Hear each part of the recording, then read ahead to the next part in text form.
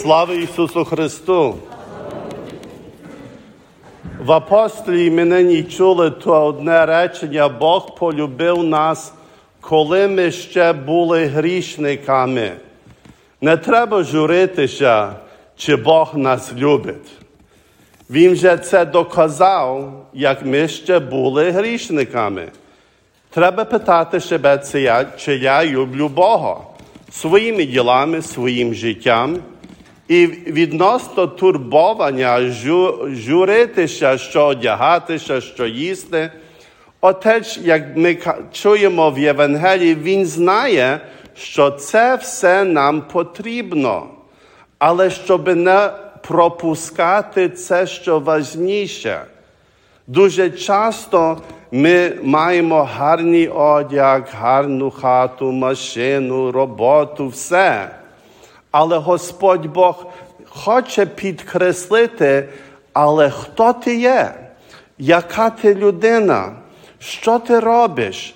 Все це є потрібне, Бог розуміє, але ти є найважніший. В деяких то, може би, звучало як егоїзм лише думати і дбати про себе, але Господь у своїй мудрості каже, це є найважніше.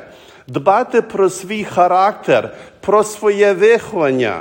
Як часто ми дбаємо, щоб наші діти мали добру школу, і все. І це все є потрібно. Але найважніше, я думаю, ми всі дбаємо, щоб наші діти були добре виховані, щоб вони вірили в Бога, щоб вони плекали це, що найважніше.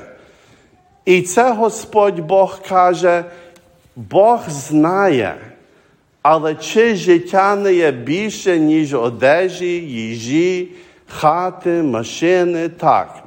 Бо часом люди, читаючи ці слова Святого Письма, мов би, Бог не хоче, щоб ми планували. Бог не хоче, щоб ми ощадні були. Може, Бог не хоче, щоб ми ні хати. Очевидно, навіть при кінці Бог розуміє, що все це є потрібне, але не занедбати, що найважніше.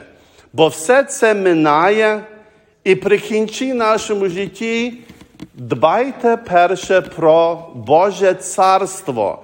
Ми навіть у службі Божій, які є перші слова священника? Благословенне Царство Отця і Сина і Святого Духа, до якого ви відповідаєте єврейським словом згоди. Амінь. Ми є згідні, ми в те віримо. І очевидно, ніхто не знає, хто дбає про царство, хто ні, але це є добра пригадка нам. Бо часом люди в християнському житті кажуть, я це зроблю, Бог буде мене любити. Бог краще нас любить, ніж рідний батько, ніж рідна мама. Він знає, хто ми є, і все ж таки Він нас любить, бо ми є Його дитина. І Він не потребує, щоб ми щось робили, щоб Він нас любив. Але ми потребуємо не забувати, що є найважніше в нинішньому житті.